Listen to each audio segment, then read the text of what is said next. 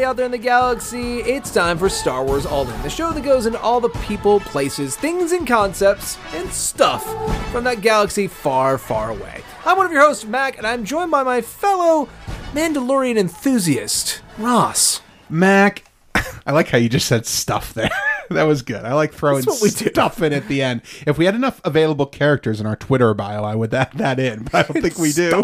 We've got a fun episode tonight. Yeah. It was a long day for both of us for different reasons. A little punchy.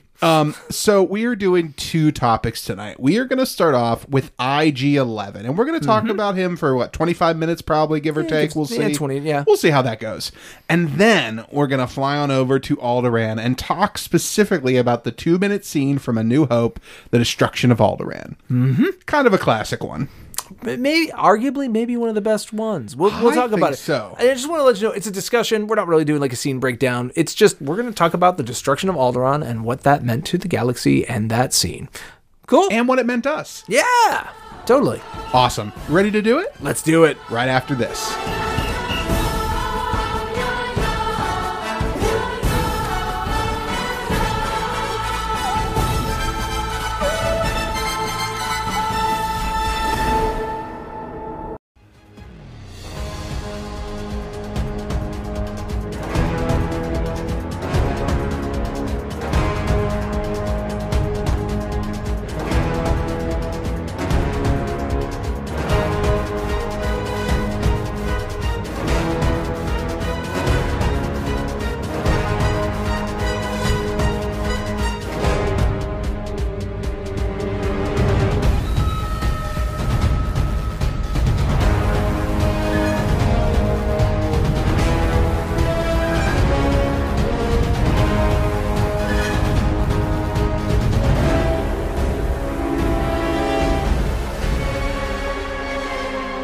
So we're going to start here. We're going to talk about another Halloween Labs product, the IG-11 model. IG-11, that sounds familiar. Where do we know IG-11 from? We first see IG-11, well, we first see a IG-11, also the character IG-11, go figure. I don't know if it's a model number or just a single droid, but we see them in the beginning of Mandalore. So Mandalore Chapter 1, we get to meet another IG assassin droid, except for this time we get to see what they do. Yes, for the first time ever in live action, we get to see him move and groove and shoot people down. So where are we here? We are basically at the towards the tail end of Chapter 1 of The Mandalorian, as you were saying.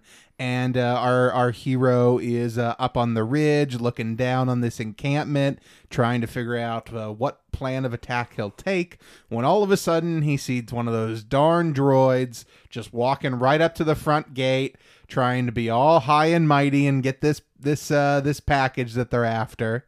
Yeah, at this point, our hero, the Mandalorian, we've established he has a severe prejudice against droids. Yes, he does. So as he sees this droid going up, he knows that his plan is now shot. Yeah, not happening. Yeah, and I love this scene because it's very much a very classic old Western. It reminded me of like scenes from like sort of towards the end of Butch Cassidy and Sundance Kid, of like you have this very obvious like square plaza outside this compound, and you really kind of know the stakes of like kind of where the villains are, how many about there are. They've got this turret gun that they're using. And we basically see IG-11 just systematically trying to destroy them, and the Mandalorian getting down there like, you idiot, you're not going to be able to do this. There's too many of them. You're stupid. Yeah. But we do see before that some really great combat from that IG unit. We see him spinning around at the hips and his arms and his head and moving every which way. And I love the way he sort of like stutter steps, just kind of like just kind of moves one little purposeful motion at a time. We saw it a little bit in the Clone Wars with some IG units and the way they move, but to see it in live action was pretty cool.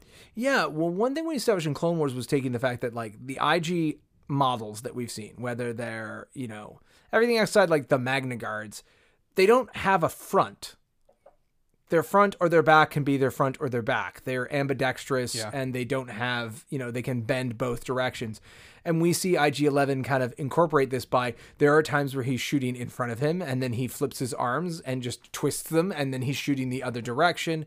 There's parts where he's like sidestepping people, like by just what would be like dislocating his hips. We're just being reminded constantly, he doesn't have human anatomy. Ergo, he does not need to move like a person because he moves terrifyingly precise. Yes, 100%. Not exactly like like Max said, not like a person, so not like a Terminator or anything you've seen like that before, that you'd picture like a metal skeleton doing. This is very like, almost like it's got no knees. Yeah. Like it's walking very straight-legged, like a stick keeping it totally straight up. Yeah, it's kind of like swiveling its hips more than it's like swinging its legs backwards and forwards. Yeah, totally. So we see our IG unit here take some damage, and he turns immediately to wanting to self-destruct because he can't be captured. My unit cannot be captured. And let's also, I'll put this out, he's got a charming personality. It's it's kind of a callback to a character we haven't talked about, HK-47, of the idea of having fun with a droid that like is completely disconnected from morality, but not in a like, oh, they're evil. No, they're not evil. They just don't understand good and evil. They just are. So like he's like, I will destroy myself. And he has, of course, no compunctions about that. There's no fear of dying or anything like that. He's just like, I have a thermal detonator in my chest. I'm going to use it. And luckily he doesn't end up having to, because our hero, who he is sort of forced to working with here, is able to overcome the rest of their adversaries and make it so he doesn't have to blow everybody up. So at the end, it's kind of this weird thing where they have sort of found enough common ground that they're like, okay, we can work together. And the droid's like, well, we'll split it. And it's fun watching a droid like try to negotiate a deal because he barely does. He's like, we will split it. Mando's like, yeah, okay. Yeah. And what I love about that interaction is we get a little bit of detail about the Bounty Hunters Guild from IG-11 that we didn't really, know up until this point, or at least was not in anywhere in canon, which is basically like there's a point system. So it's sort of like there's leaderboards within the Bounty Hunters Guild. Yeah, I think that there are, because I think that's how they figure out their rates. I know nothing about that. So for me watching The Mandalorian the first time, it was the first time I had ever heard of anything like that. Well, no, I don't think we've ever, like, there were things pre-canon erasure of, like, maybe how bounty hunting worked in a galactic scale. But when I heard points, that's what I just thought of, is, like, it's like, I thought of points in hockey. Yeah. Right? Like, oh, well, you guys did this one, you guys went into overtime, so that's an extra point. Yeah. Like, okay. You did special things, or you followed the rules, or you did X, Y, and Z, so you get points. Well, what do the points mean? The points means that we'll slide better pucks your way. Okay. Because IG-11 is very mad. He's like, no, I have the transponder. I have the puck. Go pound sand. Like, this is my job. Yeah. And as they shoot down the door, take out the last couple of their enemies there, they uncover that the package that they're after is a little 50-year-old baby green thing with giant ears. Yes. And the IG-11 wants to go ahead and just cap it, end it right here. IG-11 just starts raising his gun. Gun is like, well, we're supposed to destroy it. That's our job. Yeah. And Mando's like, yeah, but do we have to? We could bring it in alive. And he's like, but that's not the job. Which is interesting, because the client does tell Mando, dead or alive. Well, remember that in theory, IG-11 has the official puck from the Bounty Hunters Guild, which is a destroy. The Mando has the Imperial transponder, which will also get into the same thing, but he's working for the Imperials. He's not working whatever job IG-11 is. They're just after the same target. See, that's interesting, though, because later in the show, he talks to the Mandalorian talks to Greef Karga about, how many pucks did you give out? And he goes, I gave everyone one. Yeah, okay. So interesting. I think we're not meant to know. I think is the first thing. It's supposed to be like, sketchy and weird. And yeah, we're not meant to know all the details and break this down. And honestly, that's okay, because while we might not know them yet, we only have a single season of this TV show and so far a few episodes of this character. So, we might get more of that as we go. But that's not the point, because at this point, IG-11 gets a a laser blast to the dome. Yes. Yeah, he goes down hard. So because the Mandalorian does not agree with killing this small green thing that they just discovered, he just kind of secretly and quickly destroys IG-11 by shooting him in the head. And as the episode ends, you see IG-11 kind of smoking there on the floor. With a big hole. With a big old hole in the head. And you would think that's all we would see of him. But 6 episodes later, episode 7... What was it? Was episode 1 directed by him? I think it was. Was that I'm one sorry? of his? No, episode 1 was directed by Dave Filoni. Okay. Yeah, Taika Waititi, who is the voice of IG-11, only directed episode 8 of the show. Okay, so... Yeah, he was the only director, I think, who did 1 episode. No, Dave Filoni also, or I'm sorry, Jon Favreau also only directed 1 episode, if I remember correctly. Everybody else did 2. Yeah, so I think. So Waititi would be also, he would eventually direct himself, because that is not the end of IG-11. No, it's not. So in episode 7, we find ourselves with Kuiil again, which is a character we haven't mentioned, but this is a little Ugnaught character who helped the Mandalorian in episode 1 and 2 of the show. And he is now back. And lo and behold, while the Mandalorian is talking to Kuiil, who should come in but a reprogrammed, rebuilt IG-11. And the man was like basically going for his gun, and he's like, "Oh no, he's okay, he's fine, fine." He's like, "He's wired for killing." And Kuiil's like, "No, it's fine." And then it goes into a fun montage. It does have a fun montage. Who doesn't love a character that has a montage? In fact, is this our first Star Wars montage ever in live action? I feel like Clone Wars probably had one somewhere in there, but I don't know. But in live action, in live action, you wouldn't consider Luke and Leia training in episode 9 a montage. Technically, Order 66 would be a montage. Oh, you're 100% right. Yeah. You're 100% right. We don't probably think about it because we think of like montages like, I'm training and I'm becoming better at stuff and high fives everywhere. Yeah. No, you're 100%. And Order 66 is the opposite of that. You are 100% right. Order 66 is our other montage in Star Wars live action. Nice call out. Very good. I'm glad you didn't agree with me and just No, you're okay. Because that would have been embarrassing. So we have that like IG-11 was reprogrammed, and we have this fun thing where like, well, apparently you could program a droid through like computers and stuff. So Kuiil does say the line, I think, and I didn't look this up. Its neural cortex had to be completely rebuilt or relearned or something like that. Basically, the droids over time in Star Wars, especially in current Star Wars EU, in Star Wars canon, over time learn and their personalities adapt and change based on A, how they were programmed, and B, the experiences they've been through. So you can keep a droid very standard and basic if you continually reflash it, if you basically reprogram it, set it back to 0. You're trying to get it back to factory refresh, and the upside downside is if you let a droid keep working on its experience, it will become more eccentric and may have more of a personality, which isn't beneficial if you just wanted to do the job you paid for. And a higher skill set. It can become more efficient. Yeah. It become more intelligent as far as how it approaches the tasks. Exactly. So once Kuiil convinces our hero not to kill IG-11, and we see the montage of IG-11 learning to pour tea, or at least what I assume is tea, or calf, or whatever you want to say. He's learning to pour, he's learning to handle animals, he's learning to, he's having a good old time. Yes. And basically, IG-11, as the caretaker / nurse for the child, comes on this journey with them. Yep. And basically, the end of the episode, we see IG-11 going off on this journey here. Yeah. And then we get to the finale.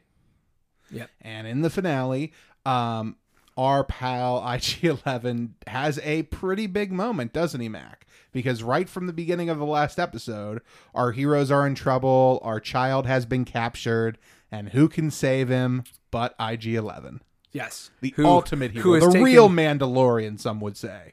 Because he's taken everything that he's learned. He never shows his face to a living being. He's taken all he's learned from like his more domesticated things, hardwires it to his combat protocols he still has, and basically becomes like an aggro nurse. His whole thing is like, I will protect the child. How to do that? Lethally. Whatever it takes. And so we see IG-11 destroying a couple of scout troopers. We see him very, shall we say, aggressively piloting a speeder bike and taking out many, many stormtroopers as he goes. And basically plows his way into this bar that the rest of the group has been completely pinned in on. And it's like, oh, hi.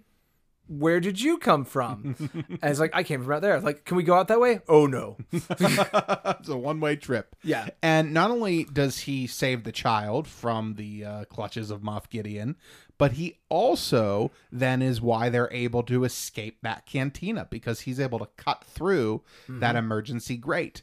And then he saves the life of our hero of the Mandalorian by giving him a Bacta spray after he's been injured. And he's the only thing that gets to see the Mandalorian's face out of all the characters we've seen. Absolutely. And this is the moment where not only does the IG-11, come full circle and kind of prove himself as a hero and as a friend to our allies here, to his allies. It's the moment for the Mandalorian where he kind of gets over his own personal character arc of not trusting droids. Yeah, because we found that the Mandalorian had a bad experience with battle droids, which is why he has no trust for droids. Exactly. Droids are a traumatic part of his past. Exactly. And it's great to see that this character, who is so purposeful in the show, even though he's only in a couple episodes, is such a catalyst for big moments in the Mandalorian's arc. Yeah. It's great to see that a droid is a big part of a story like that. Yeah. And then he's asked to basically sacrifice him because they find that they're floating this little gondola down towards a trap. Yeah, they're able to, the IG-11 kind of helps carry them all out and get everybody out and protects them all. And then they are able to get into this gondola on a fire lake. Piloted by a very heavily adjusted or modified R2 droid. What we used to call in the back in the day uglies. A droid that's made of a couple of droids. Yeah, we gotta figure out if there's an official name for that guy, for that droid. Oh, I hope so. Well, we'll do an episode on him later. Yeah, tall R2. Yes, tall R2. And so IG-11 is able to essentially use his self-destruct. They send him out on his own in this gondola on this fire lake, and he blows up a whole bunch of stormtroopers who are waiting to ambush them at the exit of a tunnel, thus completing the heroic arc of the Mandalorian. Right? Isn't that what that show's about? Pretty much. Well, I mean, again, it shows this character because I love one of the things that is fun. Maybe it's because of watching Westworld and Deus Ex Machina, and we've just been inundated with a lot of AI or scary stories. My favorite thing about this is he's like, no, you don't have to sacrifice yourself to die. It's like, I'm a robot. No biggie. Yeah, it's like what I don't care. As long as you take care of the kid, we're straight. Yeah, you got the kid, right? Yeah, cool. Programming's finished. I'm gonna go blow up now. And there's just a wonderful tragedy of, dude, you'd make an heroic sacrifice and you don't even know what those are, right? We are imprinting all these emotions on the IG-11 is just I'm just following my code, man. And who cares? And I love that about it because it makes it more tragic because again, it's not IG-11 is not getting hurt. We, the audience, and the characters who watch him go, they're the ones getting hurt. 100%. So very, very good. I hope to see him again. There is always a chance to bring him back because where was he before the Mandalorian, if nothing else? And if not, he's a droid. We already rebuilt him once. There's got to be a way. Maybe there's IG-12. Yeah, that's right. That's what we need. Yeah, that's what we need. Perfect. Write it. It writes itself. I was to say, these droids are mass produced. There's got to be a few copies of the same robot around. Somebody call Favreau. Somebody get Watiti on the phone. Well, and I suspect, I don't know. I don't think I've heard if they're doing the same thing, but I'm assuming they're doing the corral of directors for season 2. Yeah. And they've announced. I wouldn't be surprised. Yeah, I haven't heard anything specifically, but we did get the announcement that he'll be directing a Star Wars film. Which sounds so that's fun. Great. Yeah, how could you not? If you've seen any of his other movies, you should be on board for that. So He- let alone his Star Wars. So God, he's a great director, and and the episode he directed here really shows that he gets the visual language of Star Wars as well. yeah. Yes, yeah. I don't think there's really anything else to say. He is welcome in our Star Wars universe anytime for sure. All right, well, let's move on to something else, huh? Yeah, absolutely. Let's go blow up a planet. Commence primary ignition.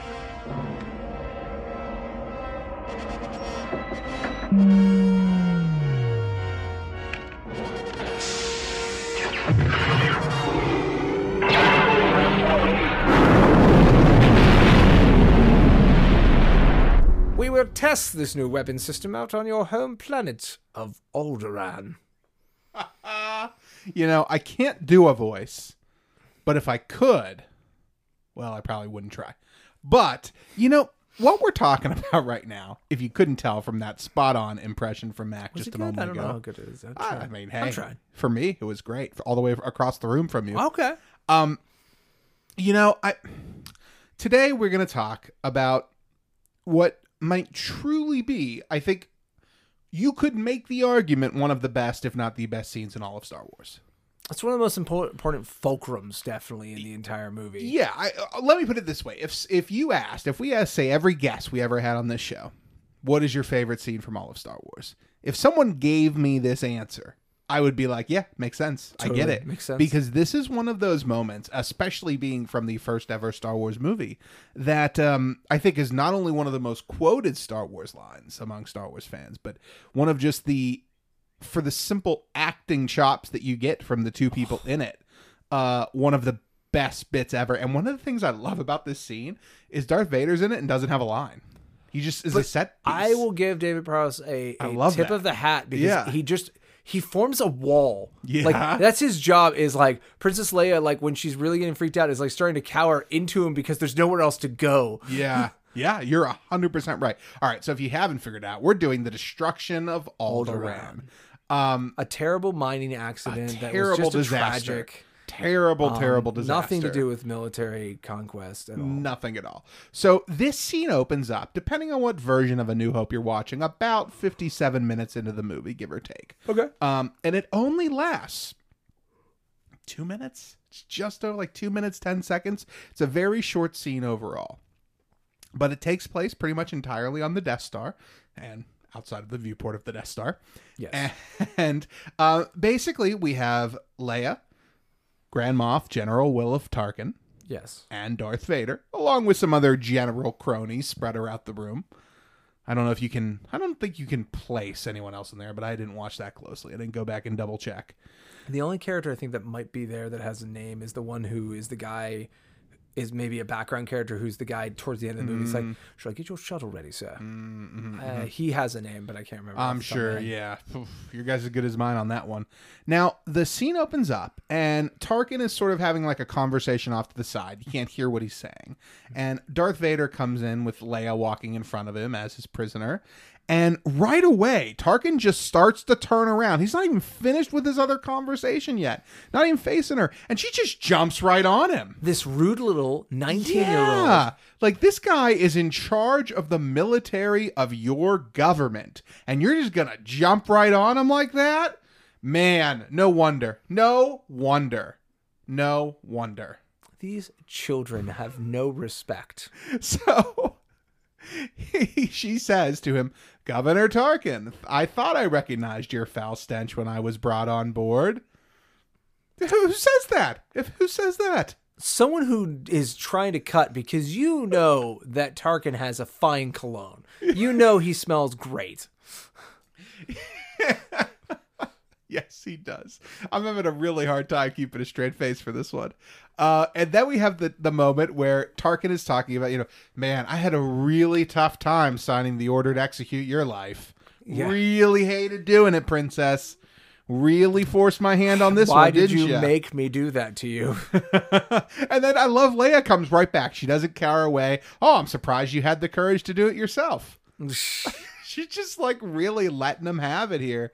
And it's great. And, Tarkin is basically like, after this battle station, nothing can stand up against the Empire. This is it. This is perfect. And what you don't realize, princess, is I've won.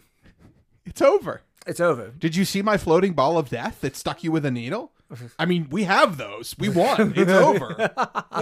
What else could be worse than that? We're going to crush all remnants of your rebellion and move right on to something else. And Leia has this great line here about the more you tighten your grip, the more systems will slip through your grasp, or however it's phrased. The tighter you pull your grip, the more will slip through your fingers. Yeah. It's really, really a great line and a great bit of dialogue. It's the perfect example of totalitarianism of like the more you grab, there's going to be stuff that squeezes out because it's not watertight. You can't stop these. There's no way to bottle up all these people and make them just suffer by just tightening their noose over and over and over. Leia again. is 100% right here, right? It's the destruction of Alderaan that really starts the galaxy rebelling against the Empire. Yeah, it's a whole bunch of cells that have come together in this loose alliance. They just sort of kind of survived Scarif. I don't know if it was a major victory, but it was a victory. And their first victory. The leftovers are hanging out on Yavin 4, figuring out, oh God, what are we going to do? And then the second Alderaan happens and no one buys the mining incident, people are like, wait, did they actually do that? My God, they need stopped. And this is just Tarkin just soaking in this victory. Yeah, he's like, we're only doing this to test the destructive power, obviously. If you would just tell us the location of your base, we wouldn't have to do this. I parked on Alderaan because you haven't given me a military target. And of course, right, Leia starts pleading here. This is like where her tone totally changes. You know, we have no weapons. We're peaceful. Please, you can't do this. And Tarkin goes, you want to provide another target, a military target? Then name the system. And basically she's looking at a window that almost has just crosshairs painted over her planet. Yeah. Yeah. It's lucky that control room faces the same direction as the laser. I'm sure it's planned, I guess, huh? I think it's just a screen. Oh, yeah. I never took it as an actual physical hole. But that's a good point. I think at the time that's kind of how it's designed, but yeah, I feel you. Yeah, I think today we say like, oh, it's a nice, is that a flat screen? Like this hexagonal shaped aspect ratio you have. It's a good point. See, that's why I always thought it was a window, because it wasn't a rectangle. Because it's a weird... Yeah. But then you just got to think about all the other screens you see in Star Wars and go like, oh, they're all nonsense. Yeah. Look at this X-Wing. It's got like an oscilloscope and a circle here, and then there's just some sort of crystal object inside this square. Don't know what that means.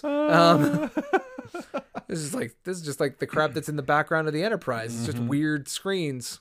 Well, as Leia looks over the shoulder of Tarkin, she says, okay, they're on Dantooine. And she sells it. Yeah. Like, she sells it well of like, Dantooine. They're on Dantooine.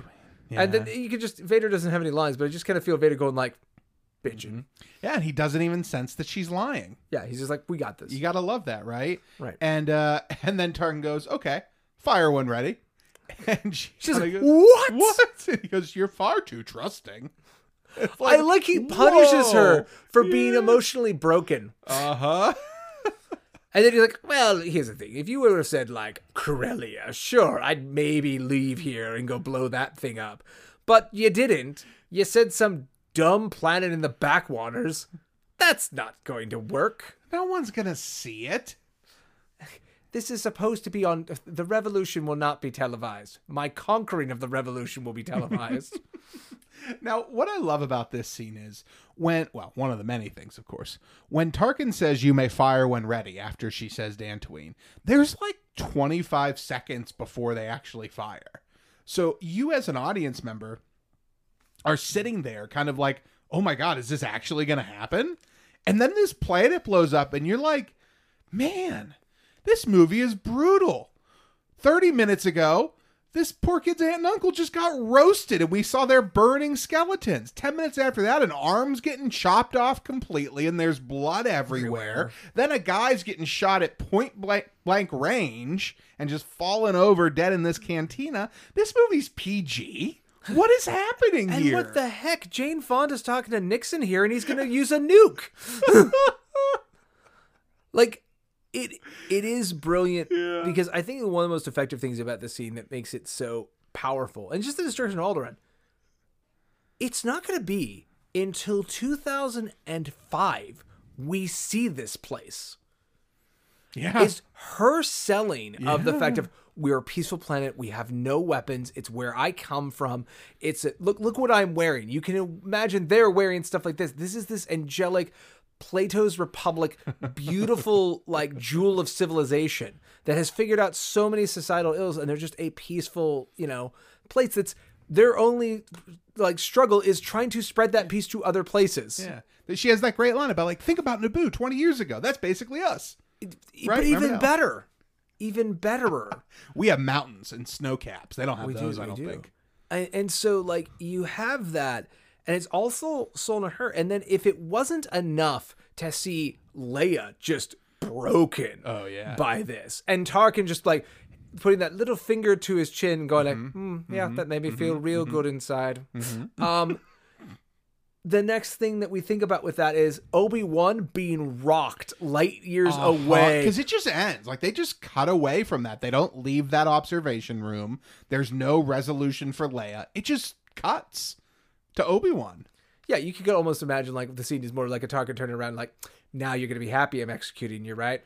Yeah, but I feel pretty bad. That's dark. Oh, that's dark. Think about how evil this man is because he's... The thing that's cool about Tarkin is not a traditional evil villain in the sense of he is a cultured, wise person. He extracted the information he thinks he needs out of Leia, and he uses her to basically cement what he wants out of the entire galaxy. He's breaking Leia because he's like, I'm going to do this to the entire galaxy, and no one will challenge the Empire, right?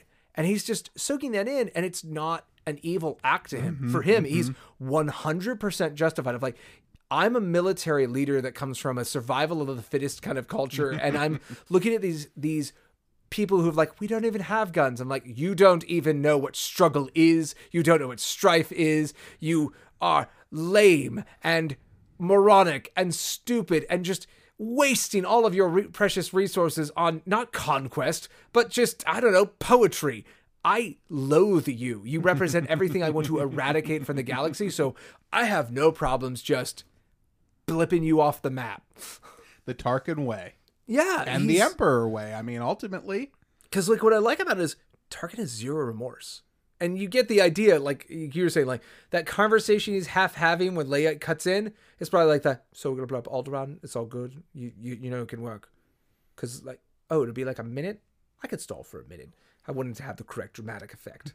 Like there was never a point where Alderaan was going to survive this. Yeah. And he just did that to Leia because he just like, it's a way to manipulate her that could get me what I want, and I will kill two birds with one stone today. Absolutely. But like Obi-Wan is just like doubling over a little bit, going like, and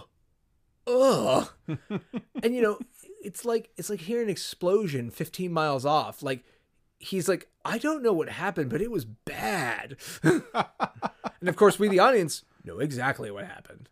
Yes, unfortunately, we do. We were subject to having to see it. Yes. Now there is one group of people who had it even worse, probably, and that is the people on Alderaan. Yes. Now there is a great little story in From a Certain Point of View. Our favorite Star Wars book. Our favorites. I mean, it's definitely collectively between us, Yes, probably. yes. Yeah. We're gonna do. We said we were gonna do it earlier in the year, and we never did. We're gonna eventually do like our top 3 or top 5 Star Wars like a books in countdown? canon. I think, Okay. yeah, something that we could, now that we're kind of like.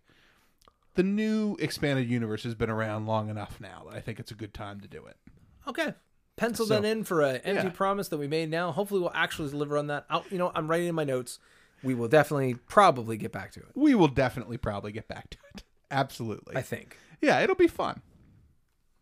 It'll be fine. So anyway, From a Certain Point of View, soon we'll have to clarify that because there's a second one coming out. But anyway, for now, in the first From a Certain Point of View, there is a story that mostly revolves around Bria Organa, who is the queen ruler of Alderaan, Leia's adopted mother, and husband to Bail, our big friend Bail Organa. Well, whose husband is Bail Organa. Isn't that what I said? Mary, what did I say? You said Mary. I don't know. Anyway, it doesn't matter. Married to Bail Organa. Yeah. Okay.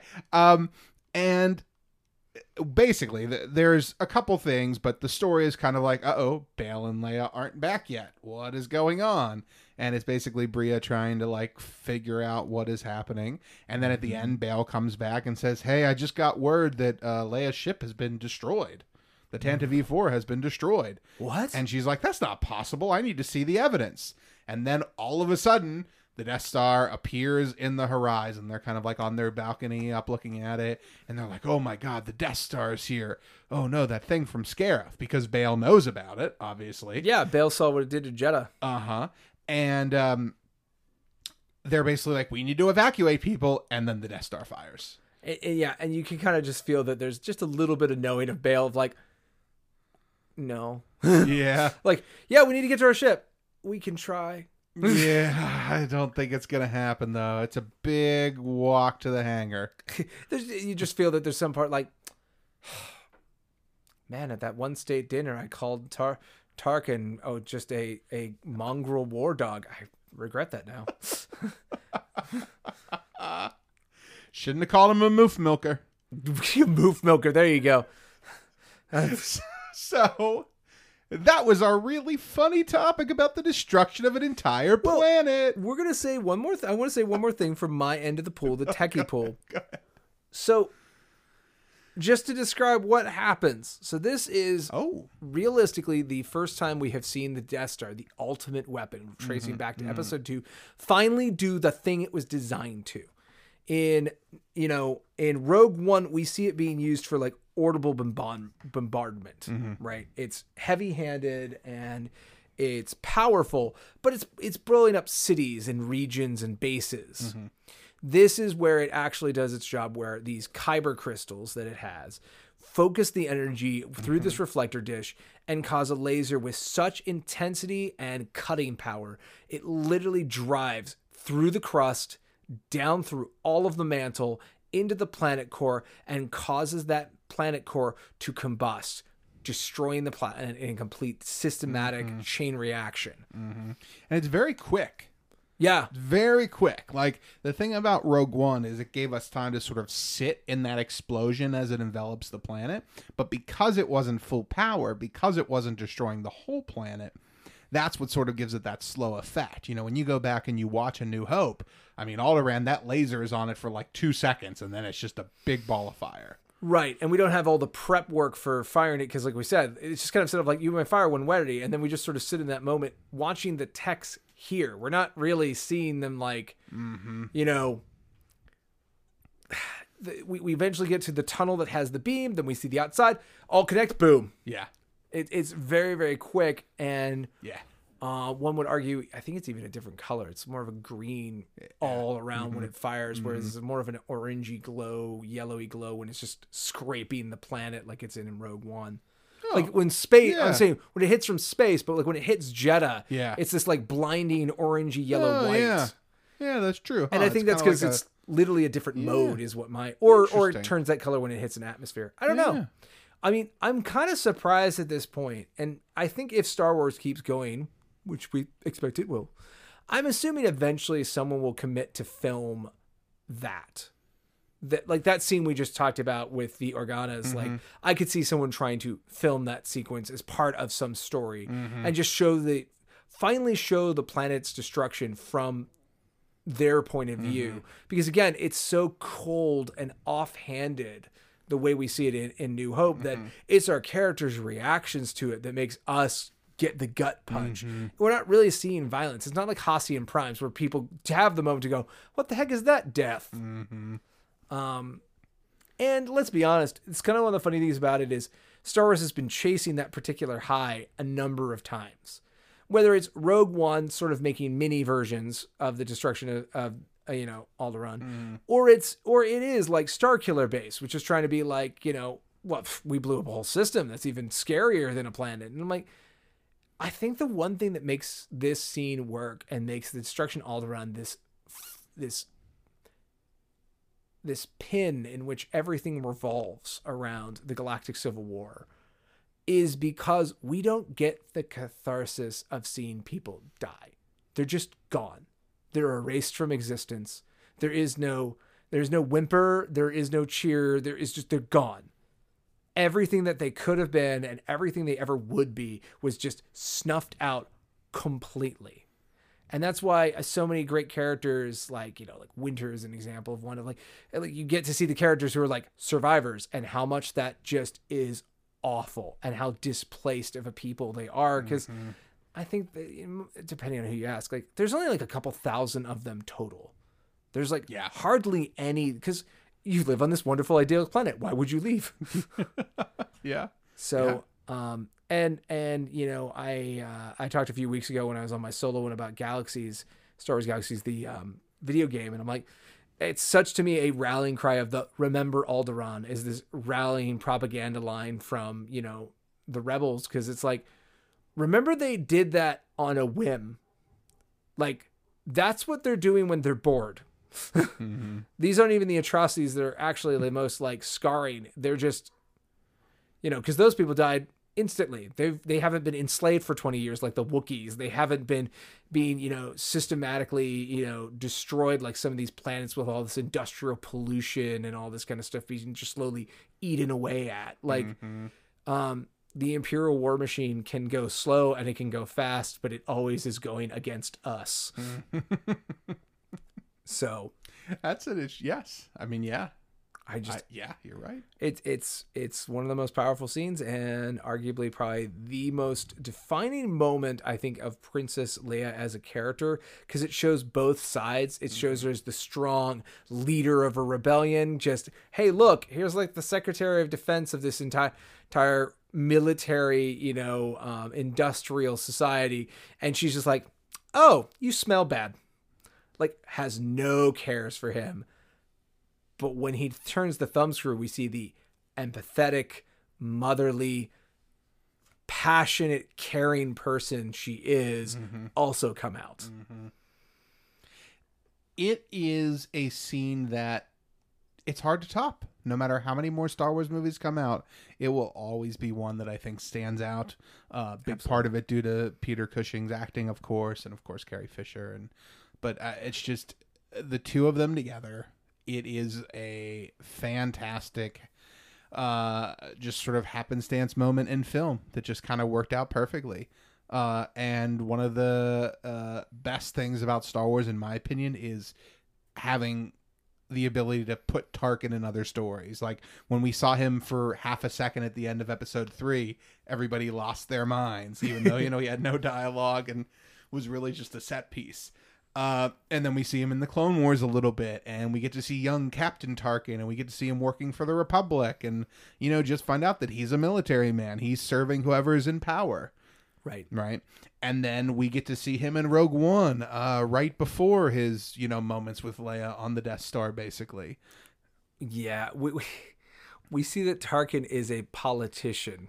Yeah. Because I love that Krennic builds this thing, essentially, and Tarkin's like, oh, this is amazing. It's mine now. Yeah. But yes, the destruction of Alderaan, one of the most impactful scenes of all Star Wars, and I would say charming to the last.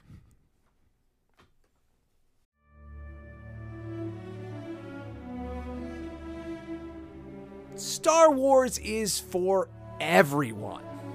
Every day, we have the ability and opportunity to create a more accepting world by actively coming together and living inclusively. Whether it's the galaxy far, far away or right here at home, there's always a chance to do even small things to include other people, let them know that they're loved. Just regardless of the differences we have between us, what makes us in common is far more important. Yeah, Star Wars loves and accepts all, and it's always been about that. And here we are in 2020, Star Wars more inclusive than ever. I can't tell you how many different people from different walks of life, different ability levels, different races, creeds, genders, that were all together at Star Wars Celebration to celebrate the things we love. Sometimes it feels like you're fighting against the Empire when you're trying to champion what's right. But remember, it takes all of us to fight an empire. So join us and everyone else in the galaxy and learn how you can come together at lovehasnolabels.com. Brought to you by the Ad Council.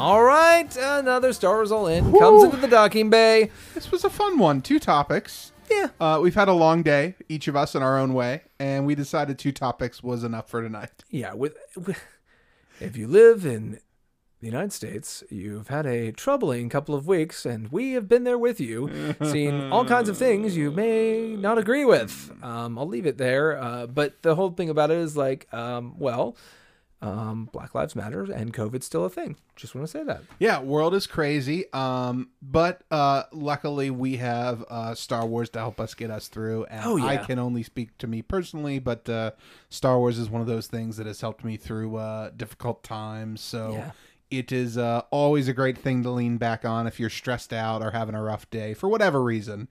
Hey, I'm happy it's here for us. I'm happy we're getting more, and I will forever be grateful to Disney for giving us more when I thought we wouldn't. So, all about it. We've had a busy couple weeks. Let's see. Star Wars Squadrons got announced, the new Star Wars game. Not only that, a new Star Wars game coming out in like 3.5 months. Yeah, thanks to the Electronic Entertainment Expo E3 being canceled, like video game news is slipping out in weird, odd angles and ways because this thing got leaked, and then EA is like, "Well, we noticed it's leaked, so we're going to announce it on Monday." Mm-hmm.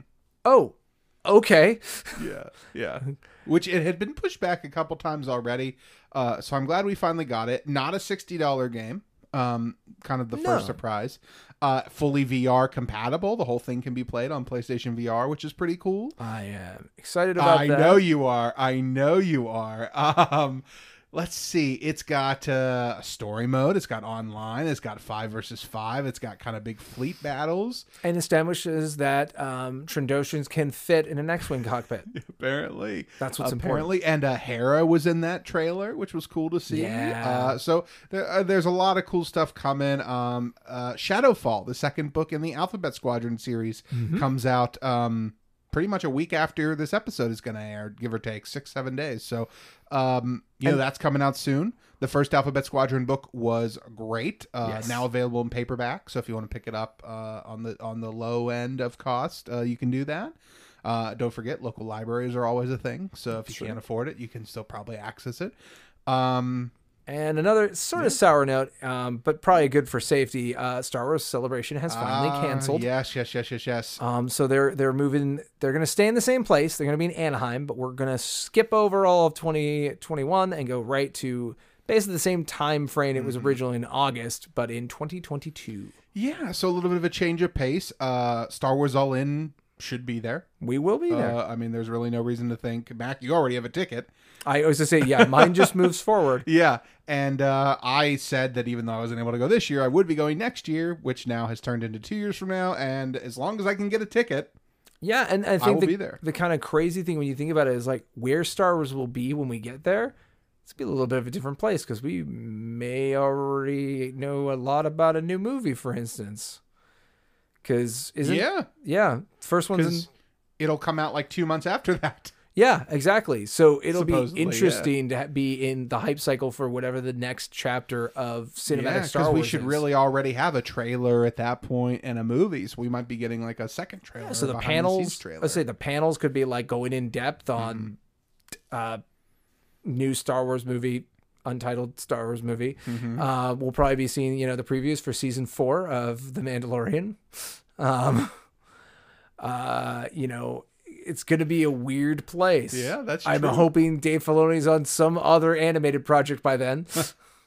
Yes. More Dave Filoni is all we ever ask And we'll be like 2 years into the Higher Republic. Oh my God. Yeah, we will.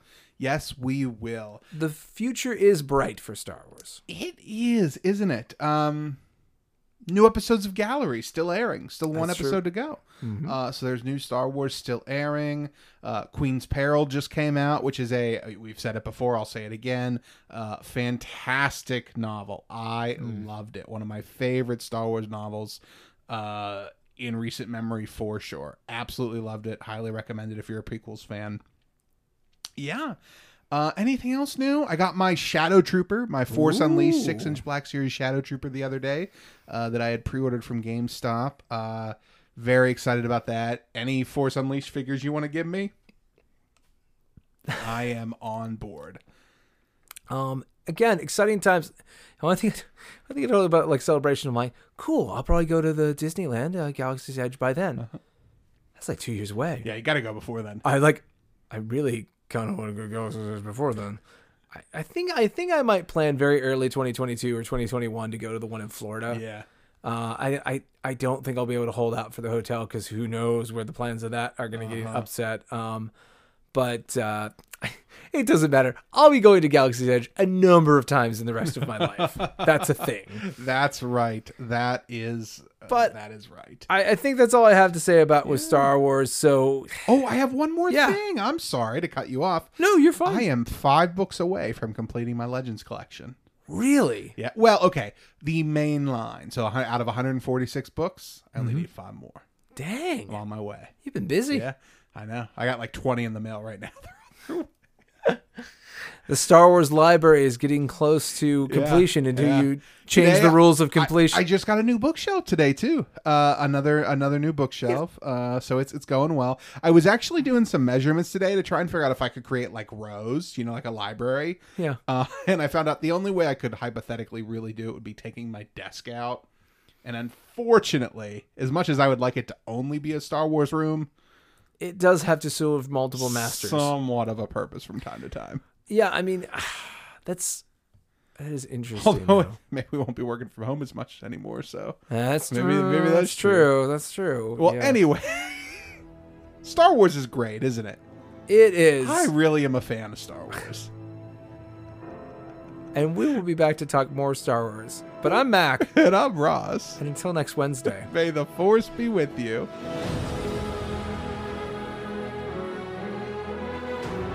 This production is not endorsed by any other property and is the sole responsibility of Mac Purvis III, Ross Grieco, and those involved in its production. It is meant for entertainment purposes only. Other than content provided by this production's providers, all music, music clips, sound bites, rights are reserved, and their respective owners have not endorsed any aspect of this show. Copyright 2020.